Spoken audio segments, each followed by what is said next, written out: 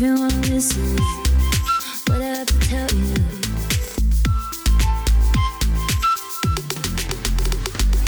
If you wanna listen, what I have to tell you. If you wanna listen. Welcome to Everybody Hates Me. Let's talk about stigma, a podcast hosted by Dr. Carmen Logie.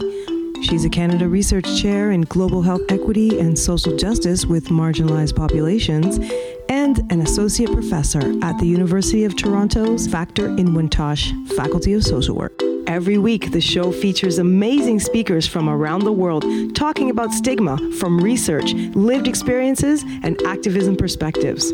Why should we care about stigma? What can we do about it? Thank you for tuning in. Let's start the show. Listeners, I am so thrilled and excited today to introduce Dr. Chris Beyrer. He is world-renowned global HIV researcher. He's a Desmond M. Tutu Professor of Public Health and Human Rights at the Johns Hopkins Bloomberg School of Public Health. He's a professor of epidemiology, international health, health behavior and society, and nursing. He is also the director of Johns Hopkins Training Program in HIV Epidemiology and Prevention Sciences, and a founding director of the Center for Public Health and Human Rights. On top of that, he is a fantastic friend, mentor, scholar. He has written countless articles advocating for HIV and human rights. He's so wonderful, and we're so lucky to have him today. Welcome, Chris. Well, it's lovely to be here, Carmen. Such a joy. Lovely to see you, and I'm really looking forward to our conversation. Amazing. I usually do an origin story of how I know you. And so, listeners, I think I was a postdoctoral fellow. Actually, I think I was actually a PhD student in 2010. And I was at the International AIDS Society annual conference. It was in Vienna. And beside my poster was Dr. Tonya Petit. And our posters were beside each other, and we started chatting. And she started telling me about you. I don't know if you know this, and how I needed to come and spend time at the center because she was doing her PhD at the time. And so I actually was able to come for a little bit in 2012, and then luckily stay in touch with you since then. So I've actually heard about you for more than 10 years, but I think known you about 8 years. So, and last fall, I was able to do the Fulbright research chair on my sabbatical, and spending time with you was one of the highlights of my sabbatical. So I'm really pleased you're here today. Okay. And listeners, Chris is actually a great cook. Just a tidbit there. So I've introduced you a lot. What is your elevator speech? If I'm in an elevator post-COVID vaccination globally and was like, what kind of things do you do? How do you describe it in a few floors? Well, it's interesting. In the past, it always took a little while to explain infectious disease epidemiology. Now, every journalist in the world can pronounce it, and people know what it is. And, this is the second pandemic that I have been working on. Obviously, HIV was the first. And, epidemiology really is the science of studying things that happen to populations, not just individuals, right? It actually comes from the Greek word. Epi is upon, and demos is the people, like democracy. Epidemos is upon the people. I started this work really as a very young person because I started medical school in New York City and walked into the AIDS wards in the mid-'80s when, HIV was absolutely upon the people of New York. In that work and in that time, very quickly realized, as so many did, that the social determinants of health really mattered. And then my first job when I finished my training was in Thailand, in Chiang Mai. And I spent the next 5 years there, but working in the region in Burma, Thailand, Cambodia, Laos, Vietnam, China, Malaysia, and just increasingly understanding and seeing how some societies, communities, activist groups, but also governments were able to respond, and some were just absolutely failing, like the military regime in what was then called Burma, and now Myanmar. Maybe it's going back to Burma after the coup a few days ago. And in contrast, watching Thailand have a vigorous response. And at the time, the only tools we really had were behavior change, condoms, and STD treatment. And with that simple toolkit, Thailand was able to largely control its heterosexual epidemic of HIV. And it was an extraordinary thing to watch. And that really also taught me about the centrality of human rights. And so I started working more and more in the human rights arena. Eventually, I ended up with two careers. I had an HIV career and a human rights career, and I realized at a certain point that it's probably a good idea to have one career. And that's why I started the Center for Public Health and Human Rights at Hopkins, to really integrate those elements. And on the one hand, to really try and bring the tools of modern epidemiology and population science to human rights investigations. And on the other, to really bring human rights principles into science and medicine and public health in a way that they had really not been sufficiently a part of the way people think about health and about inequality and about social justice and health. And that has really been my life's work. And now, of course, with COVID-19, we saw, the health disparities and the social determinants of health replicated within a matter of months. By April, it was clear that the United States had disproportionate burdens in African Americans, Latinos, Native Americans, prisoners, and detainees, with just incredible speed, right?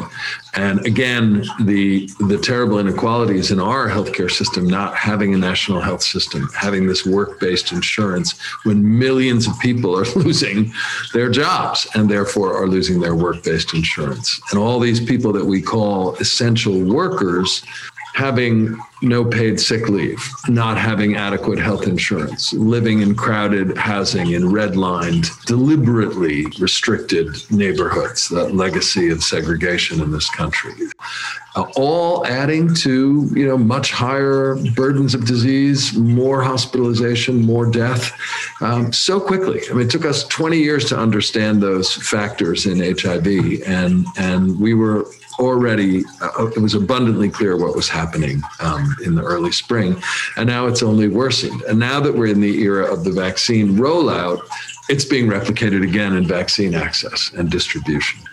And it's such a contrast, Carmen, because I'm working with the COVID Vaccine Prevention Network, so working on these vaccine trials.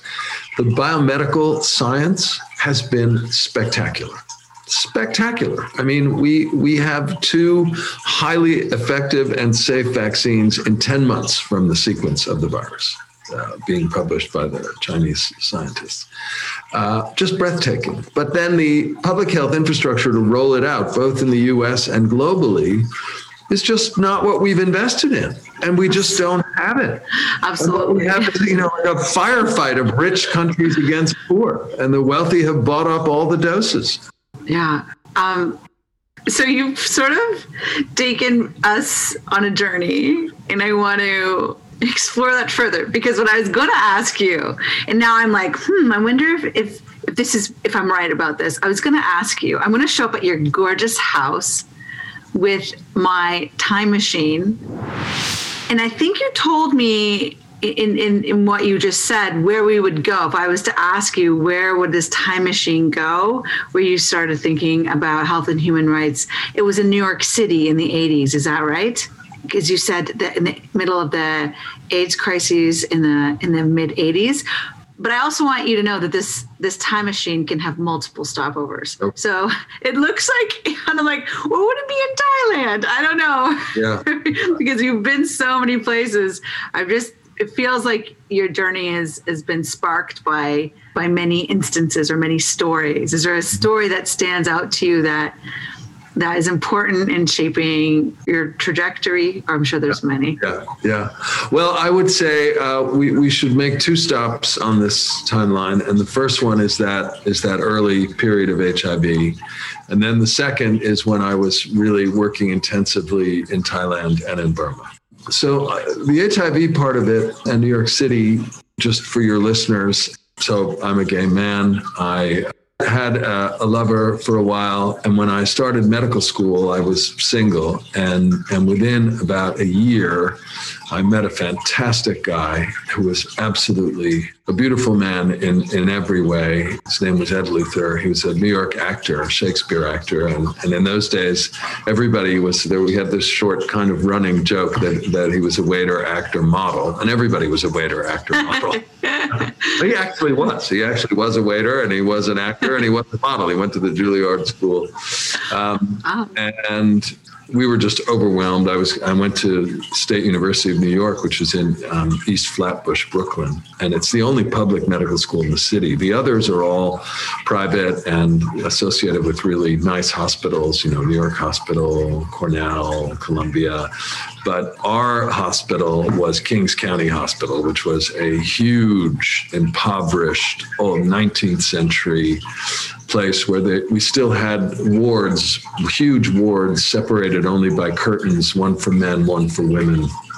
Had a huge TB ward. It was also where the New York City prisoners, people in jail and detention, if they needed hospitalization, came there. So we had this huge prison ward. Wow. The place was just absolutely so many people, young gay men, black and brown people from Brooklyn, lots and lots of drug users, men and women. From the jail, mostly drug users and prison guys and women developing AIDS, but also the community around us was largely Haitian immigrants. So we had a huge number of those folks, hemophiliacs, of course, and lots of babies. The pediatric ward was just absolutely full of infants and babies because we didn't know how to prevent perinatal transmission. And it was a very scary time to be a medical student because the hospital was grossly understaffed. We were under-equipped. I was on the pediatric rotation when we had no pediatric sized needles and we had to use adult equipment on little, dying kids. It was absolutely brutal. And we had nurses who also worked in private hospitals in the city, and they would steal things so that we would have bandages and IV bags. Oh my goodness. Really, And you have to remember, Ronald Reagan was president and he was starving the cities. And Mayor Koch was our mayor in New York. He was incredibly corrupt, believed to be a closeted gay man. Nobody knew, but he wouldn't really address the HIV epidemic. And it was a time of great racial tension in New York City and a lot of killings of Black Americans by the police. So not so dissimilar to what's been happening here. But part of what made it all so painful was that so many of my patients were young gay men my age. And then Ed started to get sick. And, at the time, there wasn't a test for HIV. And then there was. And when that test was finally available in 1985, everybody got tested, and it turned out that was when we learned that you could have asymptomatic infection. Before that, it was just clinical AIDS, right? We just diagnosed people with pneumonia and KS and other kinds of horrible opportunistic infections, cancers. But suddenly we realized, okay, there's a lot of people walking around who are perfectly healthy who have HIV infection. And in New York City, among gay men in New York City, it was 50%. 50% of us were infected and 50% of us were not. And it turned out that was Ed and I. He had the virus, I didn't. We were then incredibly careful going forward. But, he got sicker and sicker. And I finished med school, then I did my internship, and then came to Hopkins to do a residency, and he progressed and progressed. But at the time, Johns Hopkins University, where I still teach, had no domestic partner benefits. So all the other residents who had husbands and wives and were straight couples, they had health insurance, and for their kids, by virtue of being in the residency program. my residency director complained to me that he said, everybody likes you and people are very happy with your work, but people keep finding you asleep on couches, and it's like, what is happening? You're late for things. So I just decided to be honest. And I said, well, I'm living here with my partner. He has advanced AIDS. I'm the only caregiver. He doesn't have any income because he's an actor and he can't work. And so, my residency funding is all the funding we have. Actually, his first hospitalization lasted 7 weeks and wiped us out financially. And every time he got sick, I had to drive him to New York which is because he had New York Medicaid at that time. Wow, that's a far drive. It was a nightmare with a febrile, nauseous, vomiting man in the back seat, and then I would leave the car and take the train and then try and show up for my residency. And he listened and nodded, and then he said, well, you can't have any family leave because this is not a family member. And so there, the social injustices, the lack of civil rights for gay couples, for same-sex couples, was just so stark. And you have to remember at that time that there was a challenge to the sodomy laws, and they were upheld. The Supreme Court upheld the sodomy laws. So we were criminal. And it was right at the height of the AIDS epidemic. It just felt like such a slap in the face. And then eventually in my last year of residency, I developed pulmonary Kaposi sarcoma, which is an extremely lethal form of the disease. And he died a rough death, died in my arms in New York. And then Hopkins wouldn't even give me time off for the burial or any of that. Oh my God. I'm so sorry for your loss, and then also for the crap you had to deal with at work. Like, are you kidding me? No, I know. So when it was all over, everybody else, there were 12 of us in the residency. The other 11 people were all done, and I had to stay on for 2 more months and make up all the time I'd lost and try and find rotations, which I did. And I literally quit medicine. I mean, I just was only taking care of AIDS patients. And I had reached this point where I felt like, you need your doctor to be behind you and believe that you're going to live. And that just wasn't happening. I mean, this was 1992. Everybody died. Yeah. And I had also, lost not just Ed, but also most of our other friends, a number of his exes and my exes. From that time in my life, one friend, one gay man from New York also survived. And he, in our circle, and he and I could barely be together. It was just too painful. So I actually quit medicine, and I wrote a book. I didn't know that you quit medicine for a while. Yeah, Ed had started writing a book. It didn't get very far, and I decided I would finish it. So that's what I was doing, was trying to finish that book. And then I got a phone call that Hopkins had gotten this grant to start HIV vaccine trials, and I'd studied vaccines in my residency.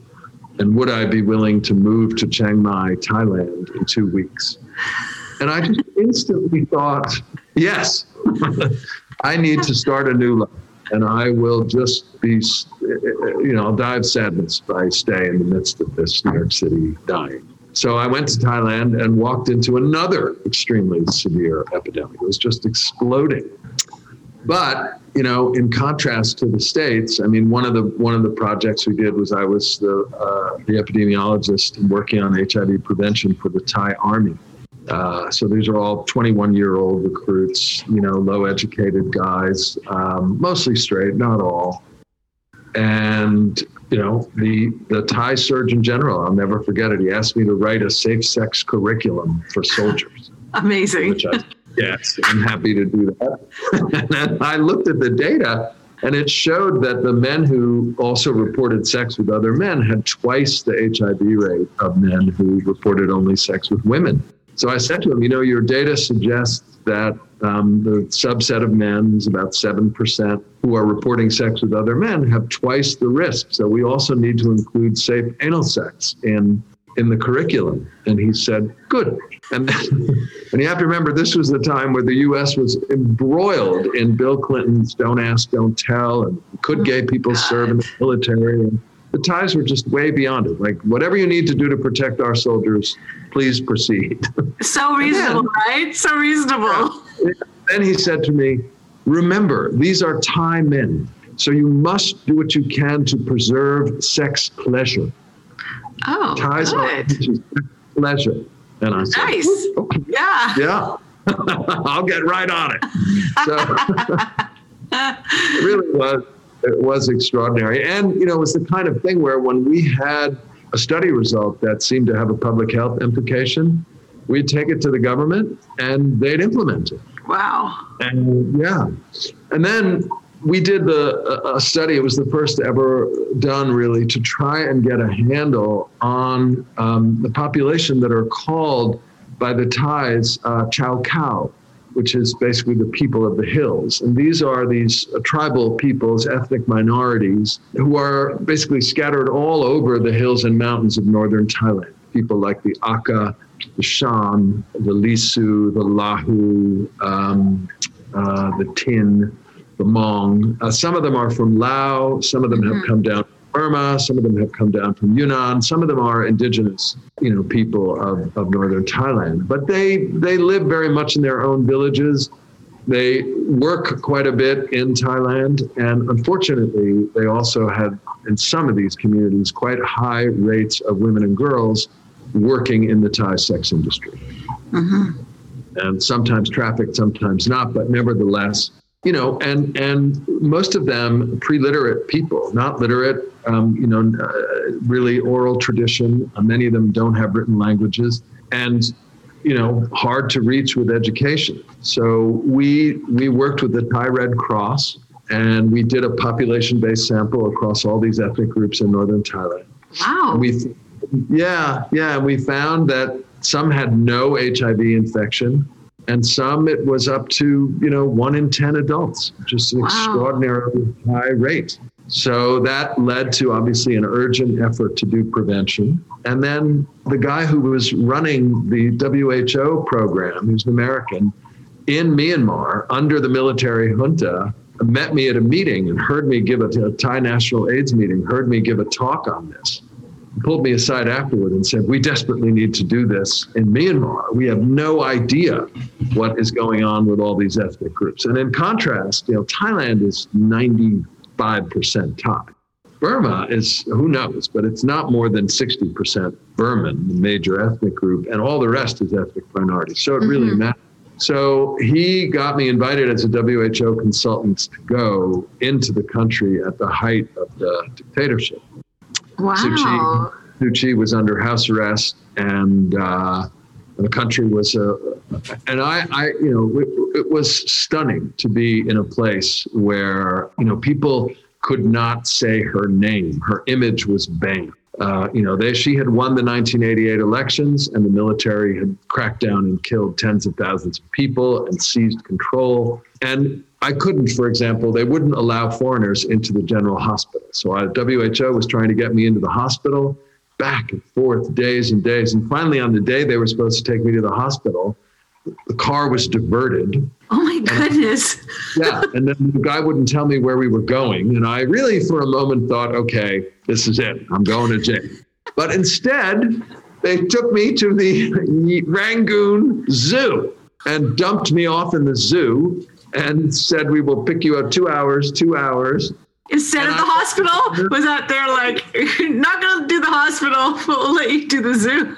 And by the way, the zoo is better known as the Animal Torture Center. I mean, it was just horrible little filthy 19th century cages. No. Sad lions and flies in their manes. I mean, it was just impossibly sad. Oh my gosh. And I was alone there. And people, they're not used to seeing foreigners at this point. People would look at a man in a suit, a white man in a suit, on my way to visit a hospital. People were staring and frightened. And then one young monk peeled off from a group of monks and approached me and just started saying, what language? I said, I speak English and Thai. And so he had a little English and he said, you must understand, we are not free. This is a war. Wow. The people of Burma are at war against our military. And then he ran away. Wow. So, of course, I tried to, I went on, they put me on a lecture tour. I went all around the country speaking about HIV and trying to reach out to people. And it was just extraordinary. There was a group of people, sort of 60 to 80, who had been educated in Britain in the colonial era and who spoke perfect English and were incredibly educated and were eager to ask questions and trying to learn about HIV. Everybody younger than that was just in terror, just sat in terror. And then periodically there'd be these young guys in the audience and they would ask very direct questions and they seemed fearless. And I realized at a certain point, they're all military because they're the only people who have a voice. And that is where I started to realize that the human rights, social justice, democracy issues were so fundamental to whether or not you could have a public health response. And we wrote with ghost names a very influential report called Out of Control, the HIV/AIDS epidemic in Myanmar, that really kind of changed the dynamic. And then Suu Kyi was freed finally after 6 years. She still was under very tight, limited control. And I was asked by some of the democracy forces if I would go and do a training for her and her party and for the NLD youth. So I, of course, said yes. And it had to be clandestine. And the NLD headquarters at the time were under intense surveillance. And it was just like a shed without even fans with a tin roof. It's hot. That was unbelievable. And I was all ready to go. I walk into this building. It's incredibly rickety. It is jammed to the rafters, hundreds of people, standing room only. And I'm led up a kind of rickety staircase. And I walk into this room and there is Aung San Suu Kyi in a beautiful gown, flowers in her hair. So nice to meet you. Lovely to meet you. And she said, I'm barred from public speaking. Wow. So I'm not allowed to say anything in public. But the order from the generals that barred me from speaking doesn't say anything about translating. So I am going to translate. It was a 2-day workshop. I'm going to translate this workshop for you. To which, what can you say except, how wonderful. And then she said, so I have a few things that I would like to say, but I can't. So if you would say them, then I'll translate. Oh, wow. That's so smart, eh? So smart. I said, what is it? She said, first of all, everyone with this viral infection or any other viral infection deserves our compassion. Nobody should be excluded from our compassion. Wow. Fabulous. I love that. Nobody should be excluded from our compassion. Totally. Wow. And then the second thing she said was, there's a lot of shame and stigma associated with this infection. It's considered that, that women who have it have been immoral. And she said, nobody is to blame, and it does not matter how anybody acquired this infection. Are you willing to say that? Absolutely. Like, exactly. Yeah. And then, of course, she was very emphatic about young people. And she said, I especially want young people to think about how to protect themselves and their partners. And so we have to be frank, and we have to be, not be squeamish about how to protect yourself from HIV. And I said, absolutely. We're going to talk about safe sex and condom use, which was really at the time all there was. Yeah. I mean, this was, like 1995. And it's way before there were any other interventions. It was before HAART. There wasn't still effective treatment. And then, of course, after the second day of the workshop, as I was trying to leave, my hotel was raided. There were military intelligence officers everywhere. I had not informed the U.S. Embassy that I was there because I'd been told that if you do that, then the junta will know the whole place is bugged, so you shouldn't tell them. So finally, I decided to call. I had the phone number of the UN. There was no ambassador. There was a chargé. And I said, okay, I'm surrounded and somebody needs to get a car here. I can't get out. They'd gotten rid of there's no one else in my hotel. And the hotel manager was pinned against the wall by a couple of goons and just absolutely terrified. So they sent an embassy car for me, and they took me to the airport, and the military went through everything that I had. And I said, please confiscate all of my educational materials and educate your police staff and your security staff about HIV. This is public information. Please take it. And the only thing I ask is that you don't throw it away. And they just give me the stoniest looks. And then, they had to delay the Thai flight to interrogate me more. And that's why we waited until the very last minute. And then I got on the flight, and I was blacklisted for 11 years. And I could never get a visa. I could never go back again until 2013. Wow. Yeah. Wow. Well, yeah. It's, the simple undertaking of trying to educate people about HIV with real and current information, because they were the democracy movement, was seen as opposing the military. And that is what authoritarian rule is like. I've had similar challenges. I worked 11 years in Russia, and then as Putin clamped down and got more and more anti-gay, we had a big project funded by the NIH with Russian NGOs working with gay men in Moscow. We were running the only truly anonymous and confidential HIV testing service for gay men in a city of 12 million people, and they shut us down. They shut down our website. They said our website, which was all about how to avoid HIV and safe sex and condom use and water-based lube and antiviral therapy by then, was promoting homosexuality. They left up all the hookup sites and all the porn sites, and they took down our informational HIV. Which tells you again, what authoritarian mentalities are like. Mm-hmm. And of course, Burma just had a coup, and Russia passed this draconian anti-homosexuality propaganda law. And, the struggle for human rights and democracy is inseparable from the struggle for public health. Absolutely. Inseparable. Yeah. I think Chris, you've done such a wonderful and beautiful job of sharing with the listeners both how it impacts people's even access to basic information as well as resources, and how it impacts people's freedom, the way that stigma, discrimination, and lack of rights.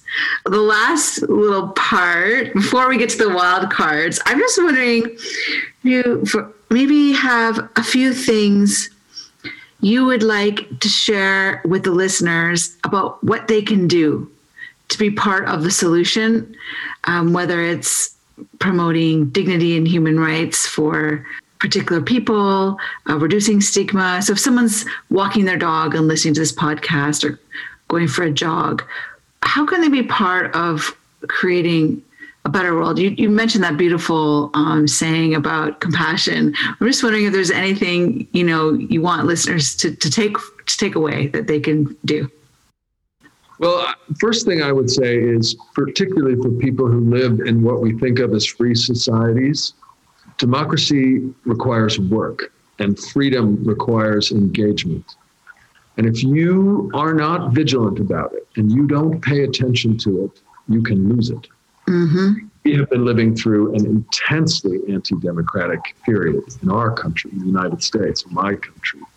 And I think it's really been a wake-up call to all of us that we have to keep intense vigilance about our rights. And we have to really not lose sight of the least among us, the people who are the most vulnerable.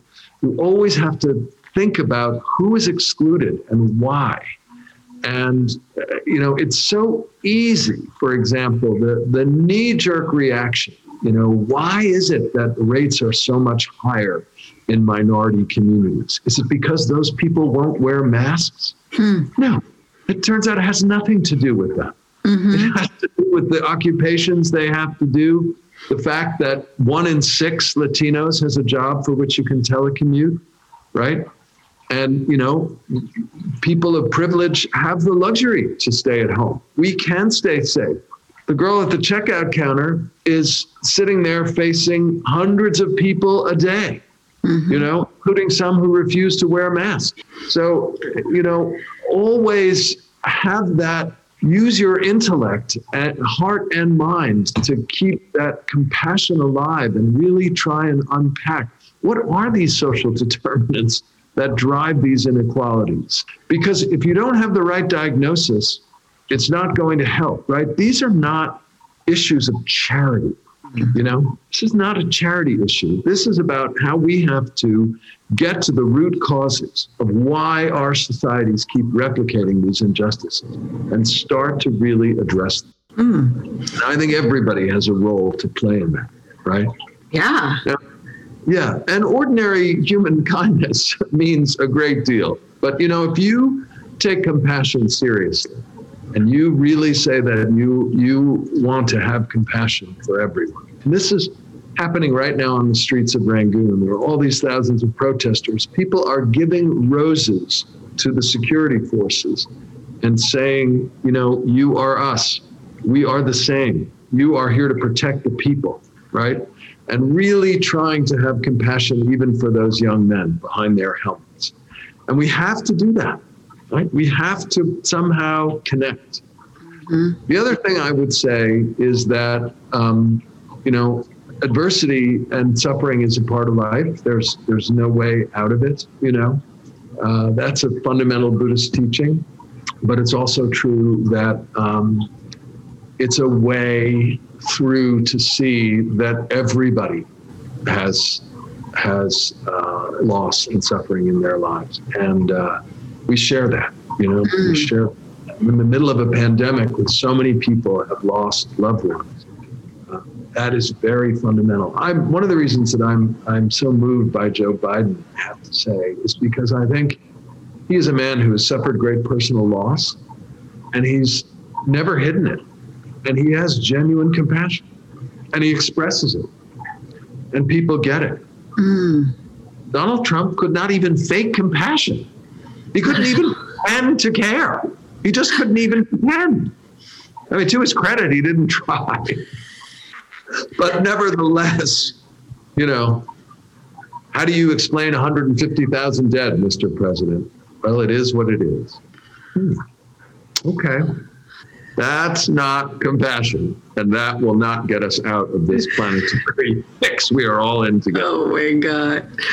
Well, thank you, Chris. I know we have a few minutes left. And so something that we do at the end of every podcast is some wild cards so the listeners can get to know you. Although I feel like they've gotten to know you this whole time, but some other aspects of you. Are you down with that? Sure. A few minutes, quick fire questions. Yeah. Wild card 1. What are you binging on Netflix right now? Oh my heavens. I just finished The Last Kingdom, about Uhtred's son of Uhtred, which is a Dark Ages drama set in the time of King Alfred of Wessex. And I'm a lover of English history. Early. Okay. I have not heard of that. I take notes. Okay, that's good. My second question. You can go. Okay. Imagine everyone's vaccinated and we can travel again. You can go anywhere in the world for dinner with anyone. Who do you take and where do you go? Last winter, just before the pandemic, I did a sabbatical in Cape Town, South Africa. Yes, I remember when you went there. The wonderful circle of friends, queer people, AIDS docs, and I want to have a dinner party with all my Cape Town friends in a restaurant over the sea and watch the whales. Amazing! I love Camp Spey there. Oh. Someone picked me up amazingly from the airport that I had never met because we had a shared friend from Eswatini who passed away. And she's like, I'll just pick you up, Gemma, from the airport. I was like, that never happens. It's usually cabs. And took me to Camp Spey. And we sat and had breakfast and sparkling wine and looked at the ocean, and I was like, am I in heaven? This is pretty nice. Yes, you are. And Camps Bay, the backdrop is also the 12 apostles are near there, right? And the Lion's Head, that magnificent Lion's Head, which I climbed. A doctoral student of mine came to visit me and said, how about we have our professor-student meeting climbing the Lion's Head that I've never climbed. Awesome. And it was great. And we loved it. And, walking is very good for talking about science. I don't know if you're aware, but it really is. I don't know specifically science, but I love walking meetings. I love not sitting down because there's so much of the day is there. So that's amazing. I can't wait to hear about the next time you go to Cape Town. And so the last question I have for all the guests, you already given us a lot of wisdom, but because you've just given us so much beautiful things to think about with regards to compassion. But the last question I ask everybody is if there's been any piece of advice that you want to share that's been meaningful for you. And I know you've kind of been sharing this all along, but to leave the listeners with one last thought or something to consider that you found helpful in your journey. The great 19th century Indian, really sage, Ramakrishna, who was an extraordinary man. He was a devotee of the goddess Kali. Yes. He was a humble temple priest at the Kali temple in Dakshineshwar, the headwaters, Ganges. I've read his book. I read his writings. Yeah. Well, he had a saying that he used to say to people, which is very simple: up with the practice, down with the view. And this was expounded upon to really meant to understand that you must, whatever it is you're doing, we're all involved in difficult work. You must have fidelity to the practice. You must keep at it and just be unrelenting in your pursuit of truth and evidence and public health impact. But you have to be non-attached to the outcome. Wow. But there will be challenges and you'll be defeated. If you hold on to the outcome, that's your ego holding on, and it's defeating and you get tired. And people often ask me, how do you keep engaged in all these difficult issues and failed states? And the answer is up with the practice, down with the view. You have to have fidelity to the practice you're engaged in and non-attachment to the outcome. I love that. I'm going to write that down on I have a whiteboard. I really like that because you're right. It's really about the journey. And then if you do your best and you get there, it's kind of like out of your hands at that point, right? You're just like, well, fidelity to the process, non-attachment to the outcome. Thank you so much. I know you're such a busy person, and I'm so grateful that you took the time to come on the podcast. Thank you, Chris, so much. It was wonderful. It was a great conversation. I can't wait to see you again in person. But thank you. I'm going to come to your house again. Hang out in your gorgeous garden. Well, thank you again. And listeners, I'll have links. Chris has wonderful writings, books. I'm going to have links up in your bio so people can find out more about your work. Thank you again and have a wonderful day. Thanks. You too. Take care. Bye. Thank you for listening to Everybody Hates Me. Let's Talk About Stigma, a podcast hosted by Dr. Carmen Logie. Join us next week for more inspiring and motivating conversations with stigma leaders from around the world.